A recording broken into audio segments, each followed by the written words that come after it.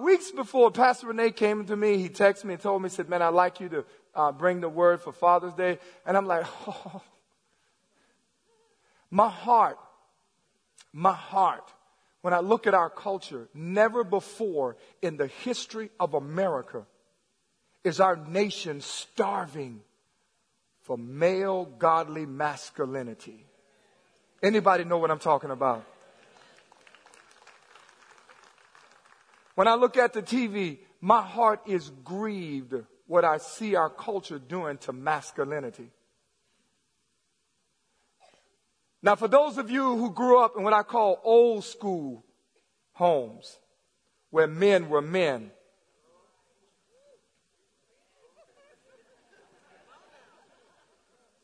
you fell on the ground and you cried, fix this! And mama come and run and kiss it, and your dad turn around, let him grow up and be a man. He's going to be fine. Boy, you're going to be all right. Today, I look at a lot of our young men, how desperate they are for a father figure who can identify what masculinity is and what manhood is and what father looks like, what a man looks like in every season of his life. And many of our men, our boys, are struggling because they've never seen a role model, a male man. And then he's going to ask for some man to give his daughter to him who he has never seen what a real man, a godly man, how he responds. You know the difference between, this is just not my introduction, I'm just throwing it out. There was no offering for this. This is free. You know the difference between a man and a boy is the word responsibility. Somebody say responsibility. What makes a man is he responds out of his ability. A boy runs from his abilities because no one has taught him how to respond out of his ability. And when a man opens the Word of God and begins to first discover who his father is and what his father has done in reference to him needing something from him, he now then begins to respond to the people who's been assigned to him because he now responds to them before the way his father responded to him. How important is fatherhood? Fatherhood is very important. You see, God identifies himself as father. So when you call yourself a father, that's a heavy weight. It's a heavy weight. When the disciples came to Jesus, they asked him, teach us how to pray. And he began to pray, this model prayer says, our Father. That's relational. If you call yourself a father, the thing you need to understand as a reflection of God is that God requires fathers to be relational. You see, whatever God creates, he sustains it by the power of his hand. You will never see God create something and then run out on it.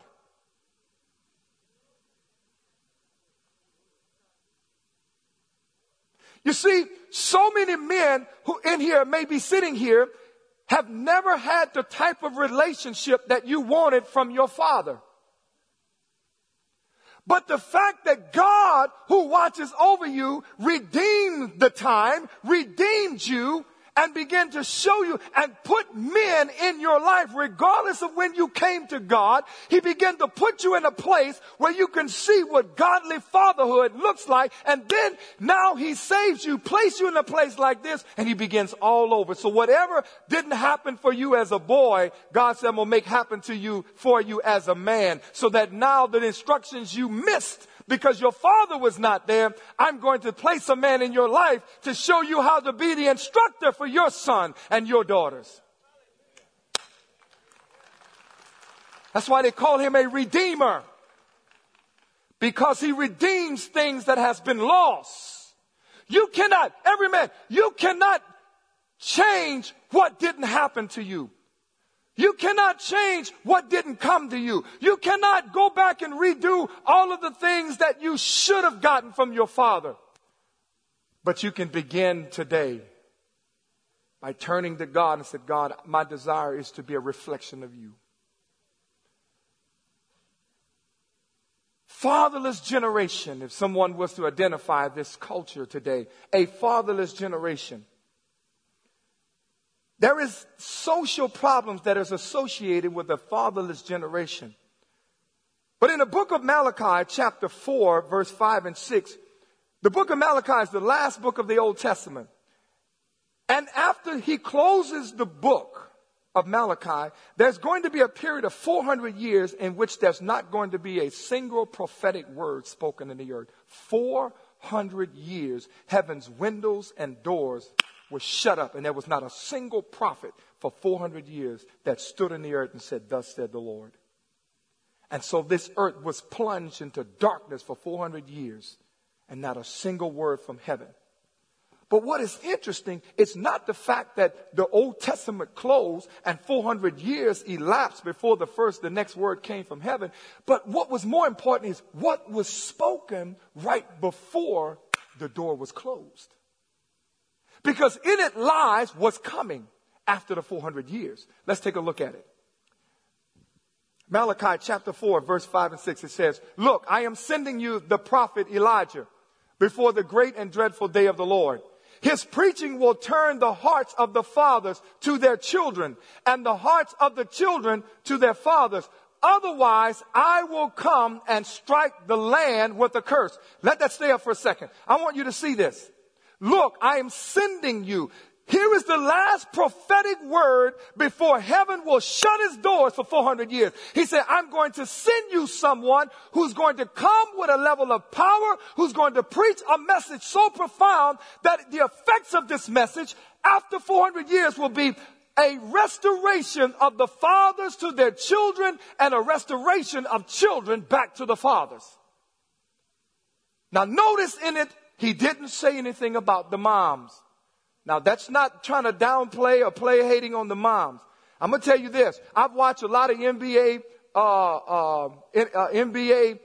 drafts. I've watched a lot of NFL drafts. It never ceases to amaze me.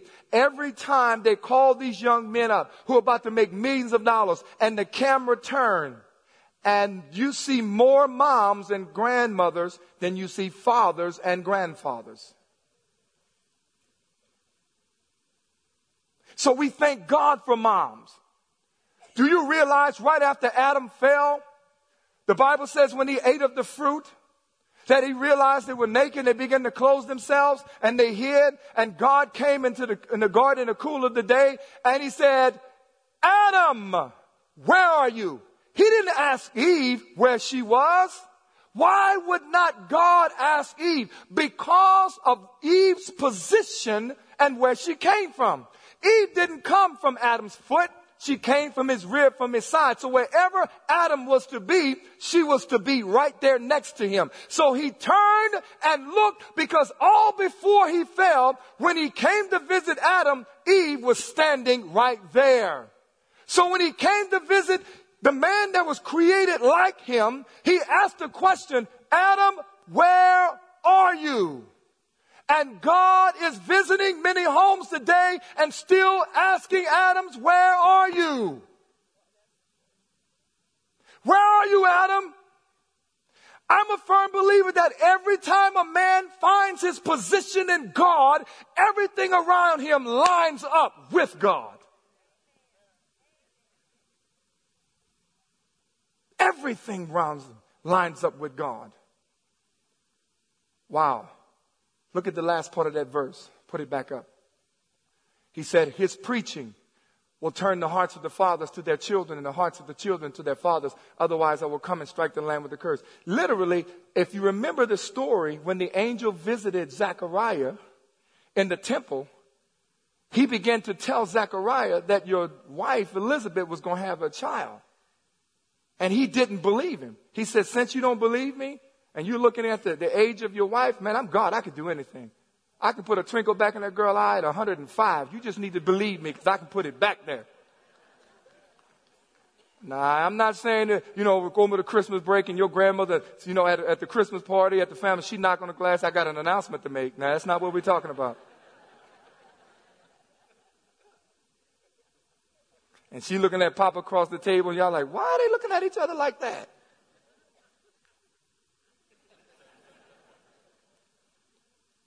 And he said, this boy his name will be John.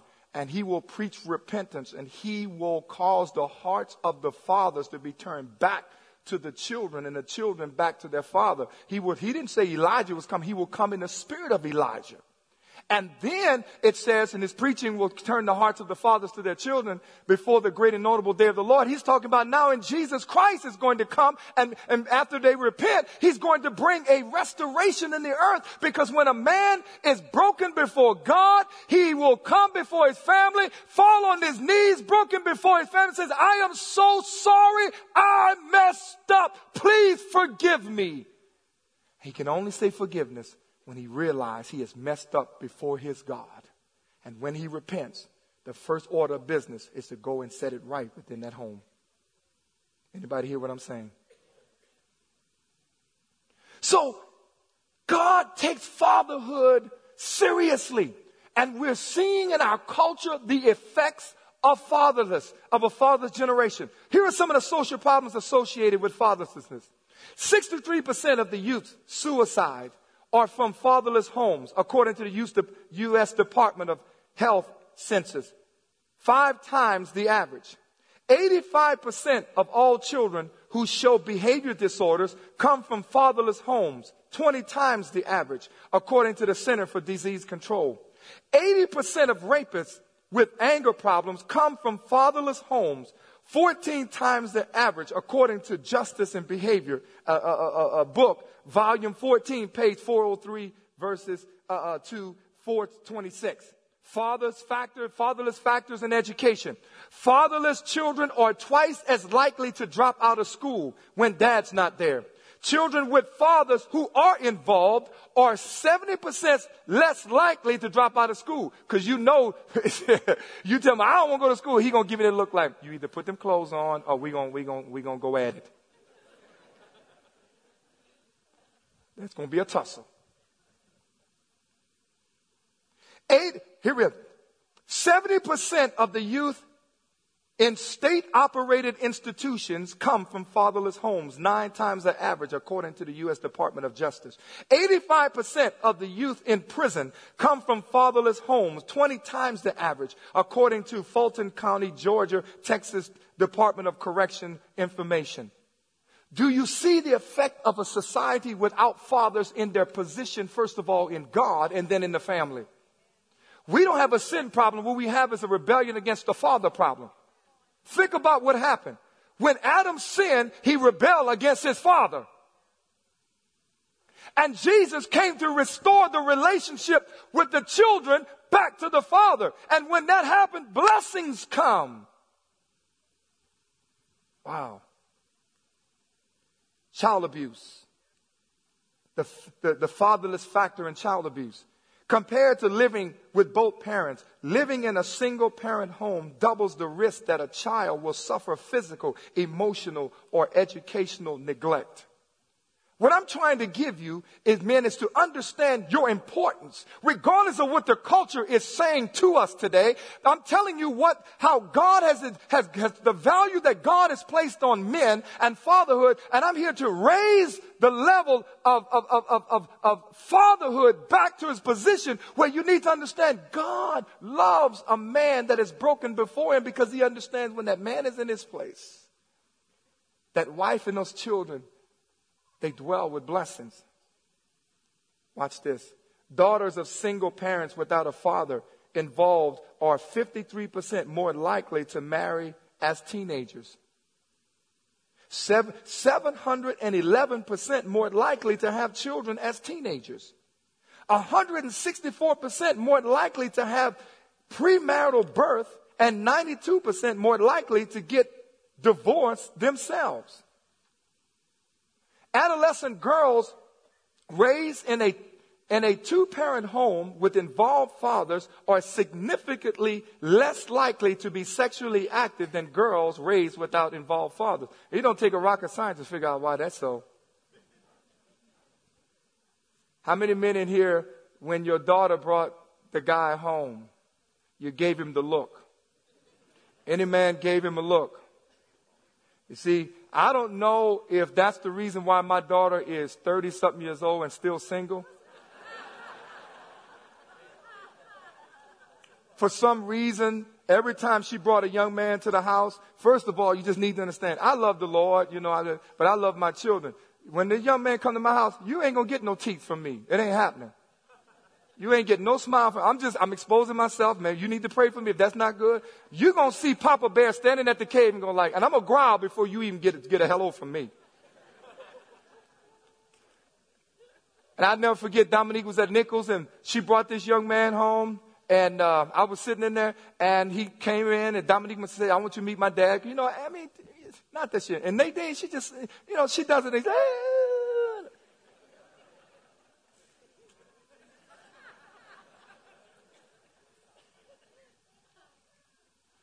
And I'm looking at him, he looking at me, and I guess that guy must have felt so intimidating. I don't know why people find me intimidating. I just don't know why. I do not know why. I'm a loving guy, man. I'm a big old teddy bear. I'll cry when you need me to cry.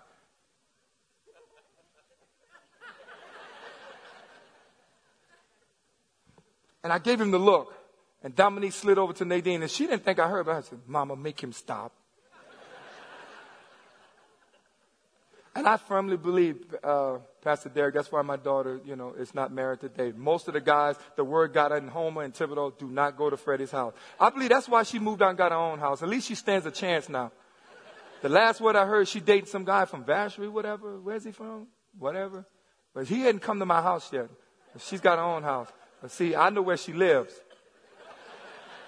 And she don't know I got a key to the door. Now you say, well, what about your boys? That's a whole nother story. So we see the problem that is associated with a generation of children being raised without their fathers. We see it. Our culture is suffering. And we're asking real men to get back in your position. And when you get in your position, stay in your position. Because your wives need you. Your children need you. When I say your wives, women should have just jumped up and yeah, we need you to stay in your position.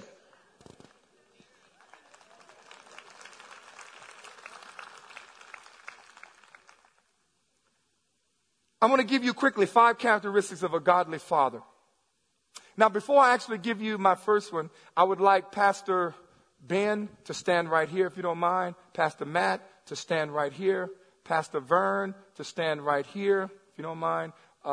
Pastor Derek right here. And Pastor Miko stand right there. Okay? Back up. Right there. Right there. We can tell Matt run things in his house. Now, I would like the 2 of you to come stand behind him. I would like your entire family right here, every last one of you. Whoever, if you assign him, stand behind him with your wife behind him. Miss Tina, if you don't mind coming. Okay. Baby girls are not here. Okay, stand behind him. Hold on to him. Okay. All right, I would like you and your wife and your son to come. I would like everything assigned to this man to come.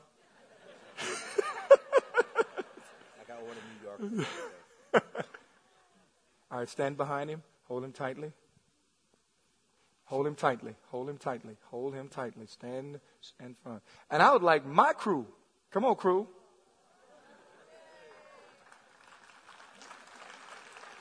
If we can, slide over this way because I want them to see you guys. Y'all stand right there. Okay? Stand behind me. Now, I want you to notice, in this situation, we have some people that are married in his family because here he is, here she is. Okay? Now, your husband's not here.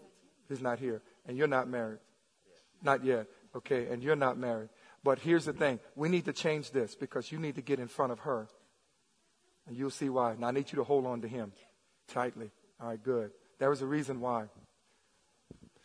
What I want to give you, this is an illustration of my first point. The first characteristic of a godly father is that he is a protector. He is a protector. What does that mean? That simply means everything under his authority has been assigned to him to protect it. You see, one of the things you need to understand, oh, get close, hold on to him. Yeah, don't leave no cracks in the wall, girl. Oh, yeah.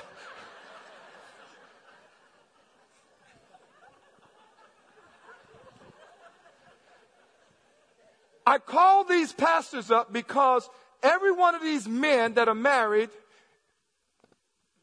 represents every father in here. Okay, so I couldn't call every man up, but I'm speaking to you as well.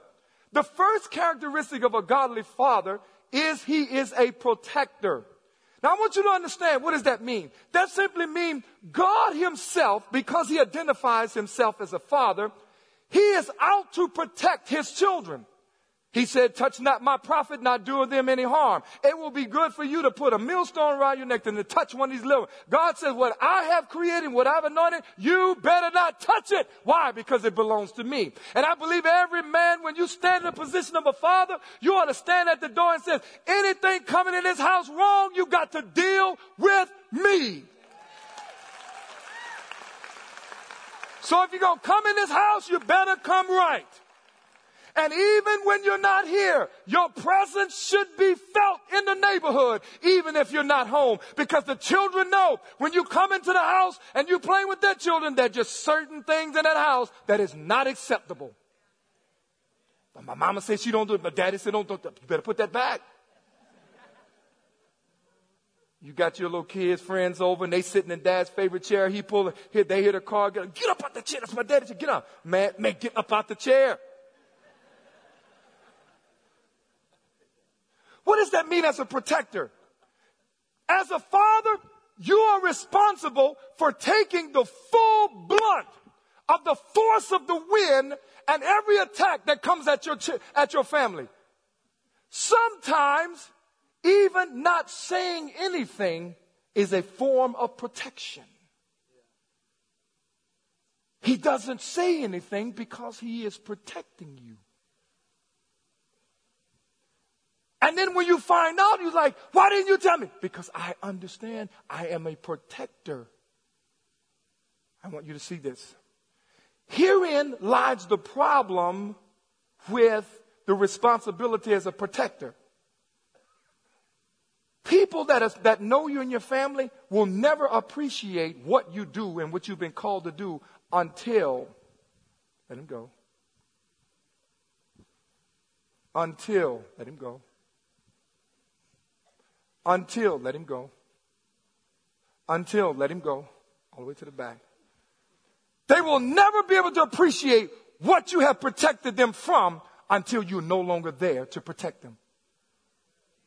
And then at that point, they have to deal with the full blunt and the full force of what you kept them away from. It is only in death will a man is truly appreciated, because then everybody in the family know what he was responsible for, because now they have to deal with the very thing that he protected you from. Get back to the front, gentlemen. So it is incumbent upon every man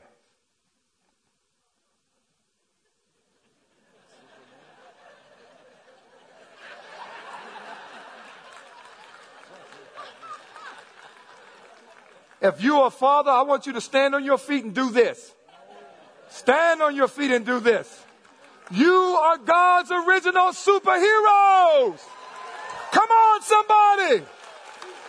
I want you to stand in a position. And every time the devil comes in your house, I want you to take this position. And then when he keeps coming, I want you to give him one of these.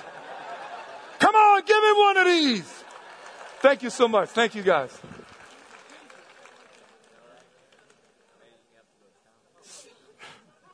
Friend told Manny he don't have to go to counseling after this message.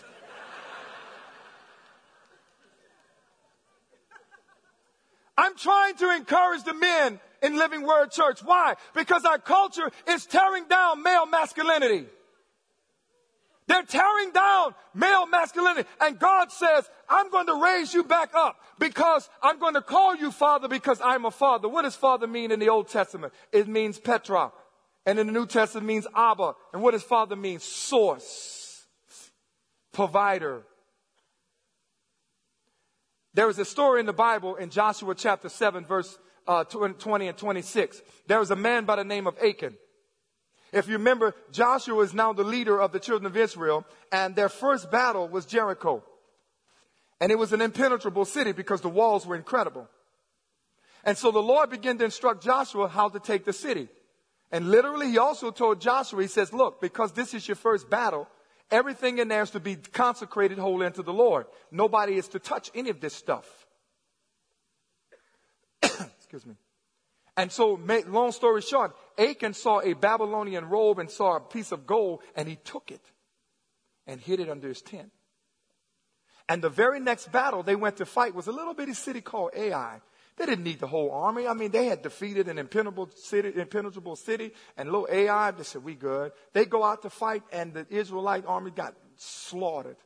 And Joshua, knowing that God gave him the orders that their enemies would not be able to stand before them, did not understand it. So he rent his clothes all night. And God says, you have sin in the camp. And they went through the camp and began to call them out by tribes, and then by tribes by heads, and then by heads by families. And then all of a sudden, they discovered a man by the name of Achan. Look at what it says. Verse 20. And Achan replied, when they said, Achan, why did you do this? It is true. I have sinned against the Lord, the God of Israel. Among the plunder, I saw a beautiful robe from Babylon, 200 silver coins, and a bar of gold, weighing more than a pound. I wanted them so much that I took them. They are hidden in the ground beneath my tent, with the silver buried deeper than the rest. So Joshua sent some men to make a search. They ran to the tent and found the stolen goods hidden there, just as Achan said, with the silver buried beneath the rest. Continue. They took the things from the tent and brought them to Joshua and all the Israelites. Then they laid them on the ground in the presence of the Lord. Then Joshua, now notice it said, it laid it on the ground, not in the presence of Joshua, but in the presence of the Lord. Then Joshua and all the Israelites took Achan. Wow. The silver, the robe, the bar of gold, his sons, his daughters, cattle, donkeys, sheep, goats, tent, and everything assigned to him. And they brought everything that was assigned to him to this valley of Achor. Continue. Then Joshua said to Achan, why have you brought trouble upon us? The Lord will now bring trouble upon you. And all the Israelites stoned Achan and his family and burned their bodies. And they piled a great heap of stones over Achan, over all the stuff that was assigned to him, over his entire family, which remains to this day. That is why the place has been called the Valley of Trouble ever since. So the Lord was no longer angry. Do you see what just took place when a man left his family uncovered by the wrong decision that he made?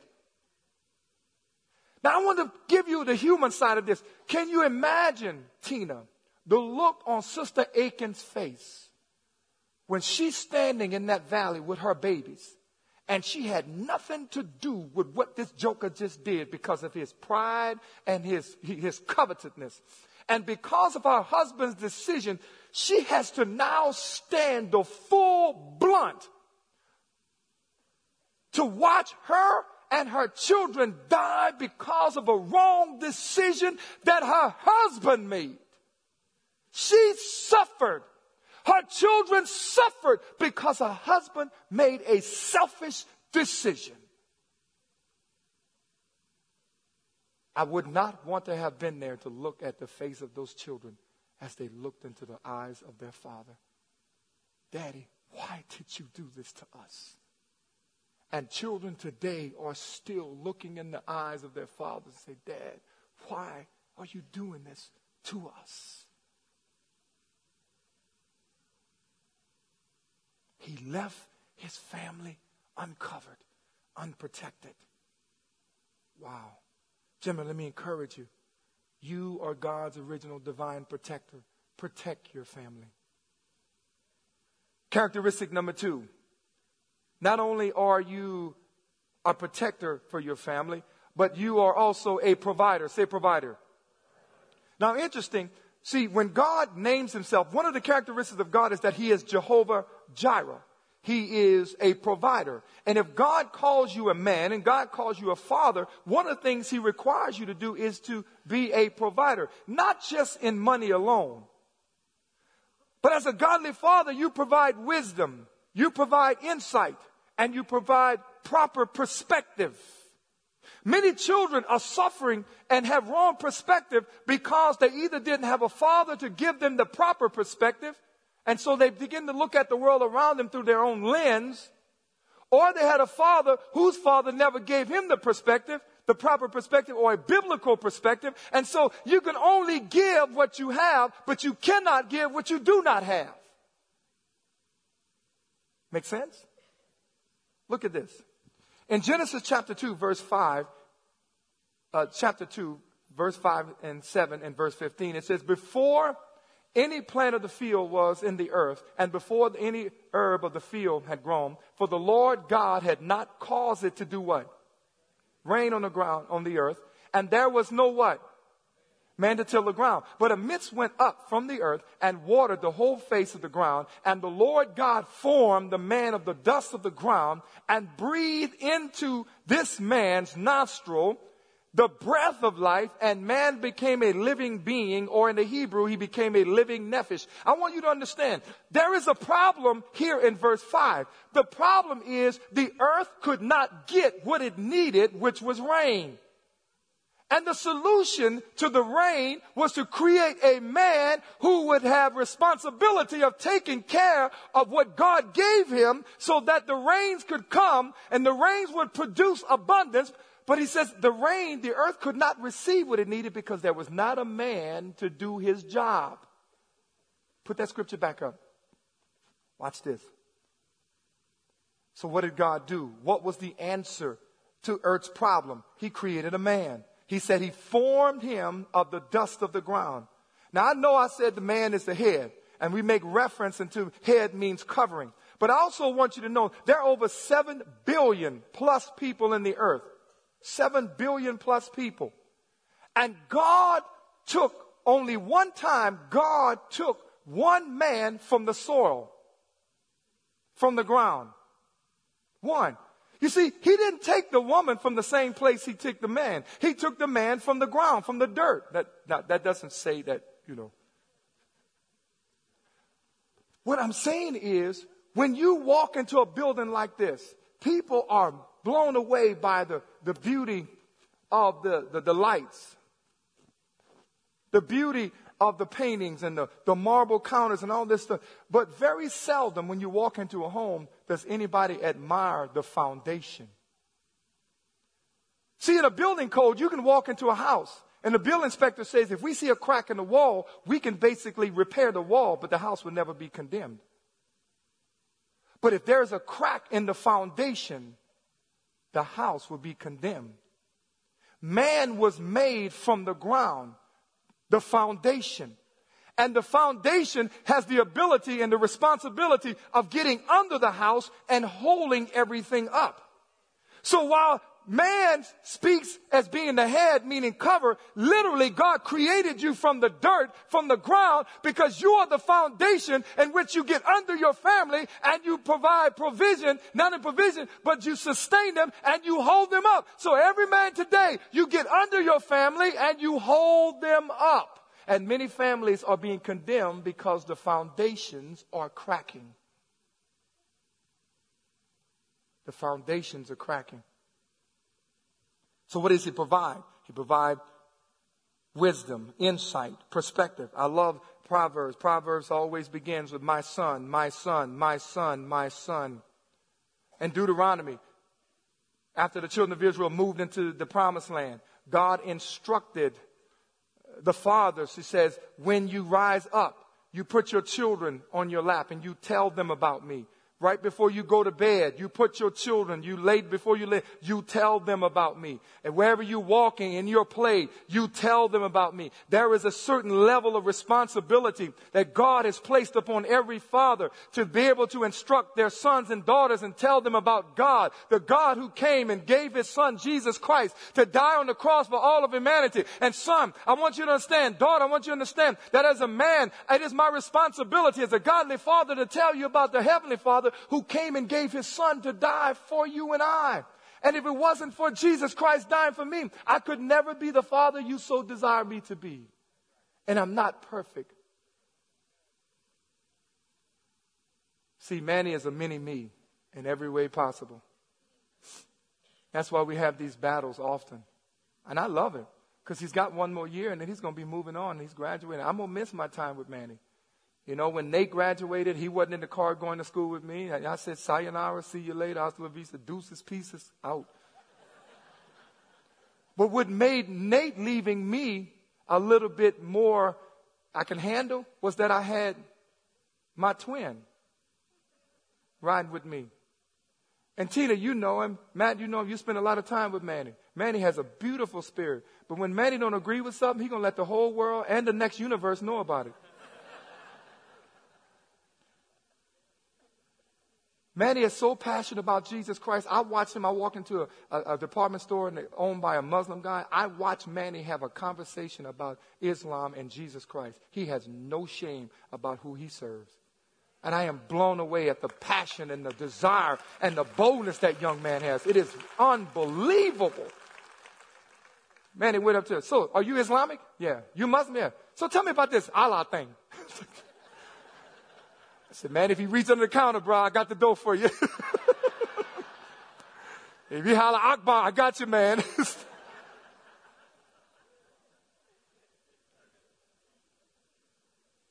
But I'm going to miss him because we have these incredible talks. Remember the talk you had, Pastor Ben, with your daughter? We've had those talks, many talks about deep spiritual things. And when he graduates, I'm going to be driving to school one morning. The first morning when he's not there, I'm going to look over and my heart's going to weep because I love my boys. I love my daughter. And I love the time I have spent with them. I love the time my wife and I have spent with our children. And children get old and they leave. You just might as well get ready for it. They are not. See, I tell them out the door by 24. That don't mean I don't want you to come back. That means you got to go live your life. But if you have not poured into them, you're going to try to keep them around as long as you can. I'm not trying to do that. I'm going to give you a key, load the refrigerator up, and my wife and I are out of here. We're going to take vacations. But I have confidence in the fact that as they grow into manhood, that I have put everything in them that they need. Their mother has told them when she got to the car and she stopped and she did not open the door. And they jumped in there and look, gentlemen, you better go open that door, man. And they opened the door. They saw how I loved their mom. And why is that? Because I saw how my dad loved my mom. And all my life, I have never heard my dad use profanity to my mom. And all my life, I've never heard my mom and dad argue unless they did it behind closed doors and screaming at each other through a pillow. I can't ever remember that. I can't remember that. On the day I got married, my dad took her on a drive. I said, Dad, don't you think it's a little too late to have this talk? He said, no, son. I would love to give you some land. I'd love to give you a house. I'd love to give you some money. I just had too many of y'all. Y'all just ate up everything I made.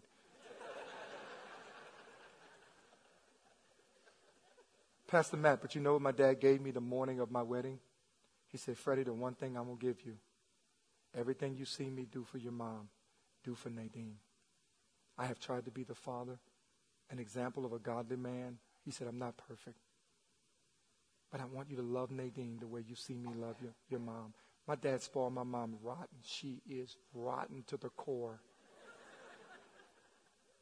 And that's a beautiful thing. Right, ladies? Right, ladies?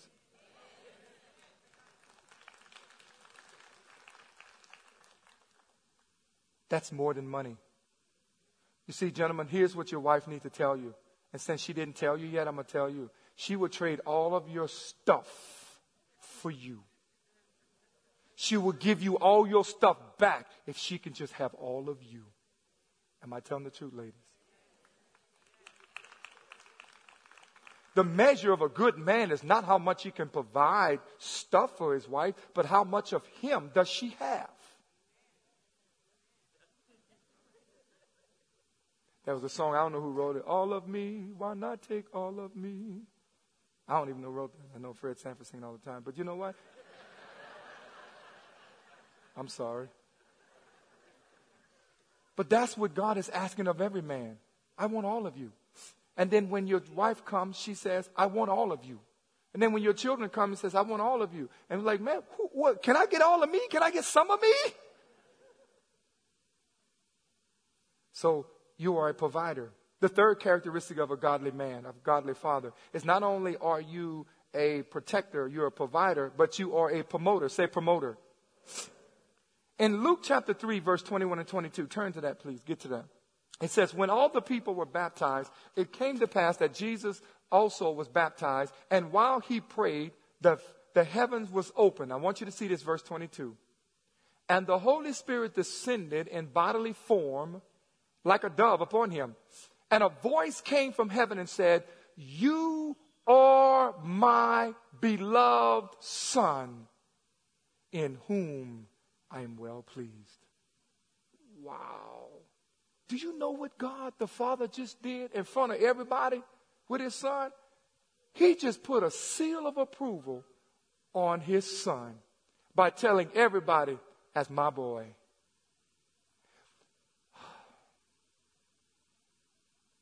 There are so many men in here that is left to go into manhood starving and still starving for the approval of their father.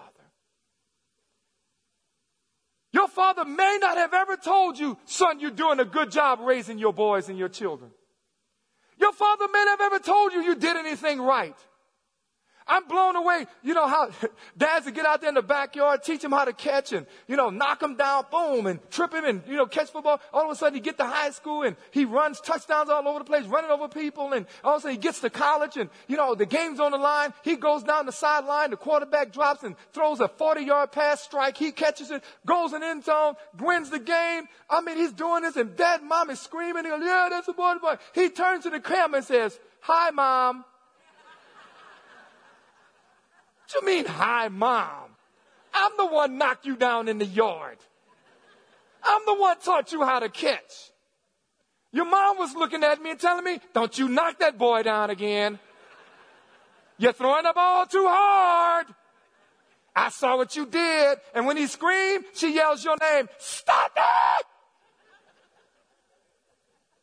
What you mean, hi, Mom?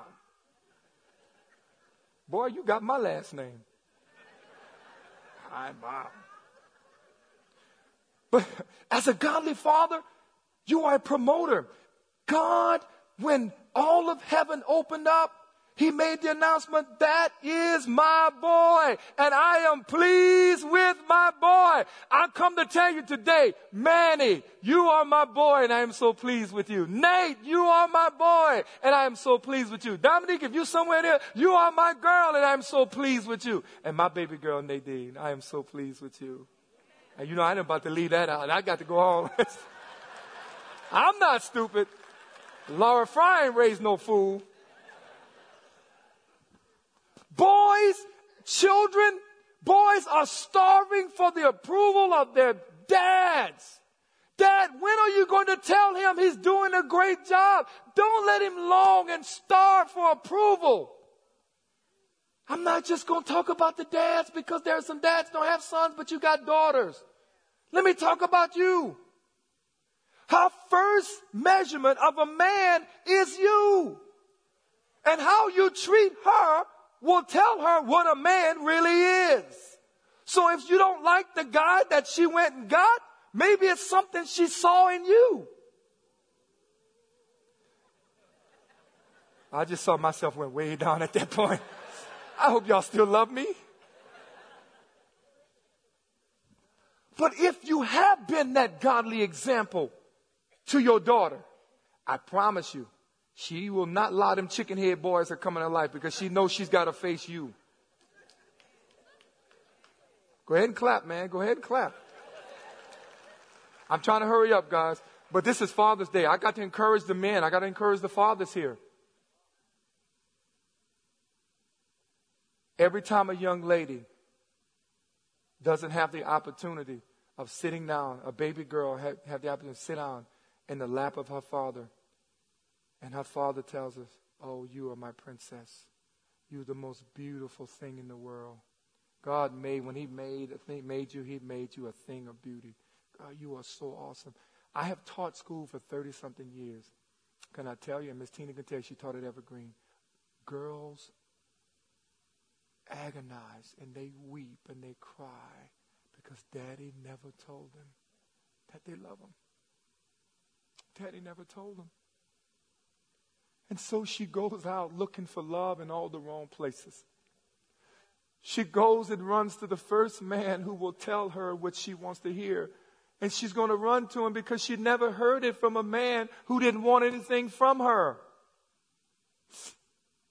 And there are ladies even hearing this. It's hard for you not to shed a tear because you never got that from your dad. But I'm here to tell you, there's a godly man standing next to you, sitting next to you, and he will tell you today, you are my queen. I tell my wife all the time, you are my queen. Why? Because her father never sat here in his lap and said, you are beautiful. And I tell her all the time, girl, you are fine. You got it going on. You is just, oh my God, you just work it. Let me see you work it. Guys, today, I don't care how old your wife is when you get home, tell her to work it. Now, I know you ain't never heard a sermon like this coming from Living Word. But I'm your brother from another mother. Tell that girl to work it. You know why? Because deep down inside that woman, that's still that little girl looking for that affirmation. And if she never got that affirmation from my dad, it is your responsibility to protect her emotionally and tell her she's the queen of all the Nile.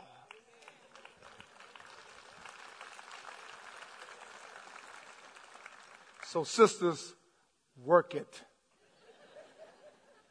You may not ever hear this again from this pulpit.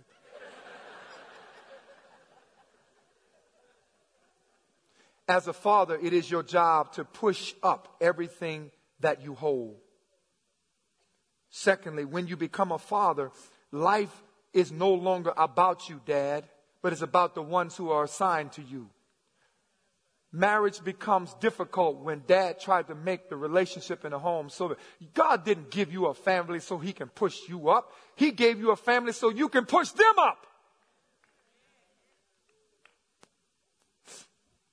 Man, when I sat back and I have had the opportunity to watch the coach both of my boys, and I know I do a lot of screaming, but boy, they know. I love them. I watch them, and it does something to you when you watch your son just run over other people's children.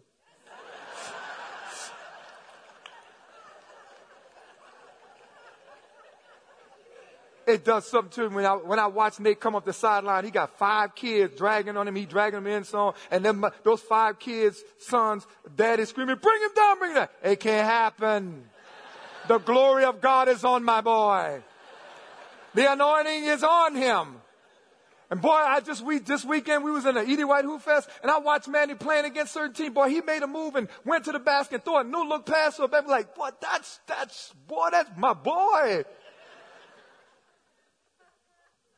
But you know what even excites me more, greater than all of that, is when you can step back and watch your kids step up and say, send me to Albania. I'll go preach the gospel of Jesus Christ. When you can watch your daughter step up and say, you know what? I may not swing a bat. I may not can dunk a basketball, but when it comes down to things of God, Dad, I've watched you. And so now when I heard they needed somebody to step up and fulfill the Great Commission, and I know you have a heart for people, let me do this because I want my daddy to be proud of me.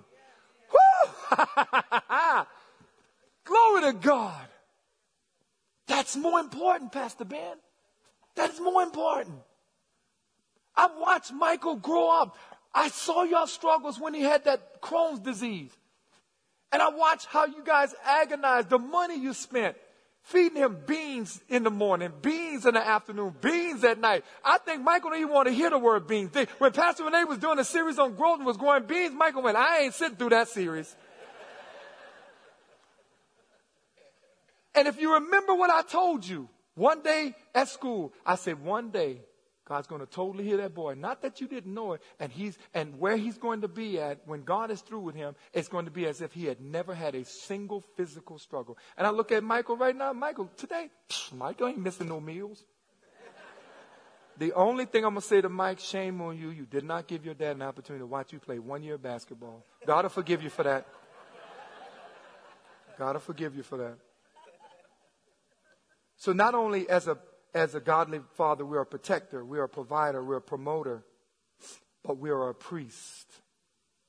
We are a priest. I want every father to say, I am a priest. Wow, watch this. Put the scripture up. I want you to see this. In Proverbs want you to see this. In Hebrews chapter 9, verse 11 to 15. So Christ has now become the high priest over all the good things that have come. He entered the greater, more perfect tabernacle in heaven, which was not made by human hands and is not part of this created world. With his own blood, somebody say own blood. His own blood, not the blood of goats and calves. He entered the most holy place once and for all time and secured our what? Redemption forever. Under the old system, the blood of goats and blood of bulls and of ashes of heifer could cleanse people's bodies from ceremony impurity. Verse 14, just think how much more the blood of Jesus will purify our conscience from sinful deeds that we can worship. Do what? Worship the living God. For by the power of the eternal Spirit, what did Christ do? Christ offered himself to God as a perfect sacrifice for our sins. That is why he is the one who what? Mediates a new covenant between God and people so that all who are called can receive the eternal inheritance God has promised them. For Christ died to set them free from the penalty of the sins they had committed under that first covenant. So wow, how is that a reflection of you as a father? When he says we are a priest, that simply means this. As a father, a godly father, you are the priest of that home. You stand between your family and God. As a priest of your home, it is imperative that men learn how to pray. The Bible said man should always pray. If you want to defeat the forces of the enemy that's coming against your father, your children, get on your knees in prayer. Now, I want you to understand, you see, men don't pray like women pray. Women pray from their heart. Lord, you've seen my daughter.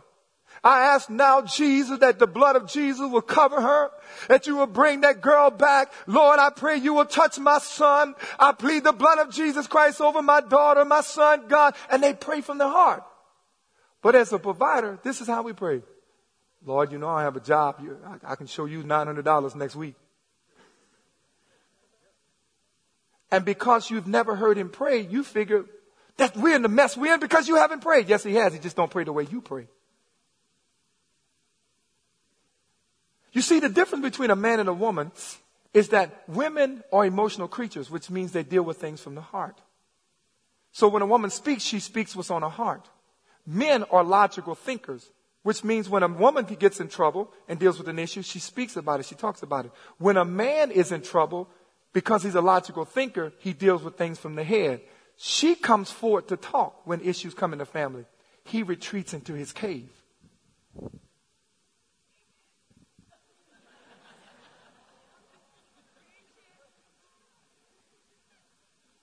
And you scream at him from the entrance of the cave, where are you? Why are you always running when we have issues? He's not running from you. He's running to God.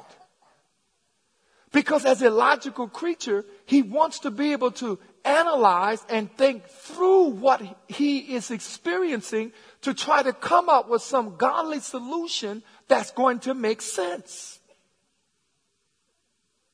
So it's not that he doesn't care. He's wired from the neck up because he's got to think about this.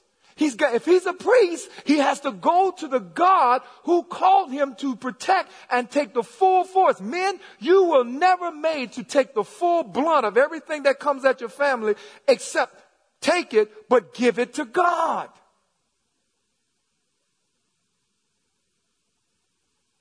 So when men are dealing with issues, they deal with their issues from a logical standpoint, and so he becomes quiet.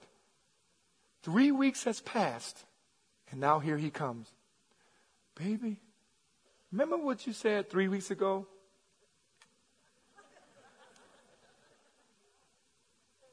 And you know why your wife looking at you like that? She has said a lot in 3 weeks.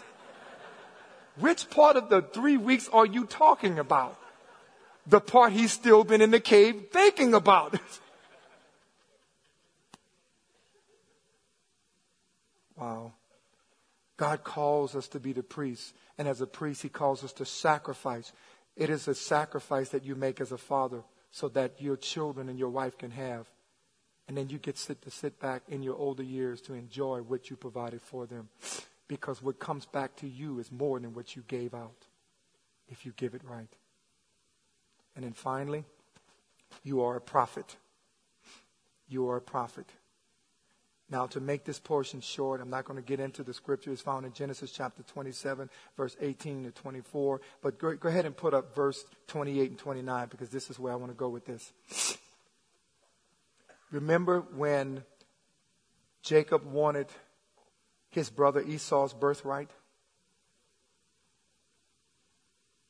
His father's eyes was going dim and he couldn't see him as I get ready to close. His mama conspired with Jacob to fool Isaac, to make him a portion, and then he covered himself with hair of an animal because Esau was a man of the field. Jacob was a mama's boy. Ain't nothing wrong with being a mama's boy. I love my mama.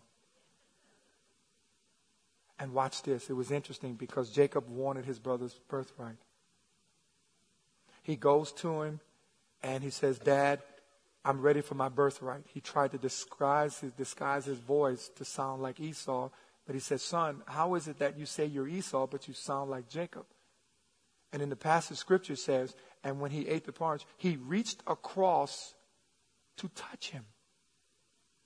And he felt the hair that felt like Esau, but everything sounded like Jacob. Now, what was that all about? Can I share something with you? As a prophet, the ministry of laying on of hands in the Old Testament was very important. Fathers laid hands on their children and blessed them. They touched them. Remember when Jacob finally brought him for his father, his children, Ephraim and Manasseh before his dad? What did his dad do? His dad crossed his hand and laid his hands on Ephraim and Manasseh. And he began to declare a blessing. Watch what happened in verse 28 and 29. When, after the deception had come to its full measure, and dad is getting ready to lay his hands on Jacob. And here's what it was. From the dew of heaven and the richness of the earth, may God always give you abundant harvest of grain and bountiful new wine. May many nations become your servants, and may they bow down to you. May you be the master over your brothers. And may your mother's sons bow down to you. All who are cursed will be cursed, and all who bless you will be blessed. Wow. What did this man just do? He laid his hands on his son and decreed and declared a blessing over him. As I get ready to close, there are many children have had their dads to lay hands on them, but it wasn't for a blessing. Their children have to deal with sexual abuse from their father, physical abuse from their father, who laid hands on them not to bless them, but they have cursed them. And I'm telling you today, because they have been cursed, because the wrong hands were laid on them, God has now redeemed you, Dad. And because you have been blood bought, He now reversed the curse, not allowing the same curse that was on you because of words that were spoken. And even if your father did not touch you, he spoke words of cursing over you, which is just as devastating. Because life and death flows from the power of your words. And God is a redeemer of the time and will bring you back so that you will lay your hands. And if you've never laid your hands on your children, it's not too late to do it. And speak a blessing over them. As a godly father, you are called to speak what your children can be. As a godly father, you are called to speak to the destination of your children, not the predicament of your children. And as a godly father, you are called to lay hands on your children and tell them who they are. Stand to your feet. This morning, as we celebrate fatherhood, I pray that the words of the message will edify you and that you will walk and be all that, first of all, God wants you to be, and that you will be all that your wife needs you to be, and that you will be all that your children need you to be. But the only way you can do that is that you have to be willing to submit to Jesus Christ. You have to be willing to be broken before him. So this morning, I want to just pray a corporate prayer over you this morning. Wives, if you are next to your husband, lay your hands on him. Nadine, just stretch your hands forward toward me. And ladies, I want you to speak this over your husband. Today, I lay my hands on my husband. I speak a blessing over him. Empower him with your wisdom to lead me and my children. God, I ask today that you will strengthen him, that you will show him all he can be, so he can speak to us all we can be. Lord, today I thank you for him. I thank you that you've allowed him to come into my life. Teach me to love him more. Teach me to honor him more. And Father, I thank you that he is the man of God you have called him to be. In Jesus' name we pray. Amen and amen. Give him a big hug. God bless you. God love you. And happy Father's Day to you all. Go enjoy yourselves. Love you guys.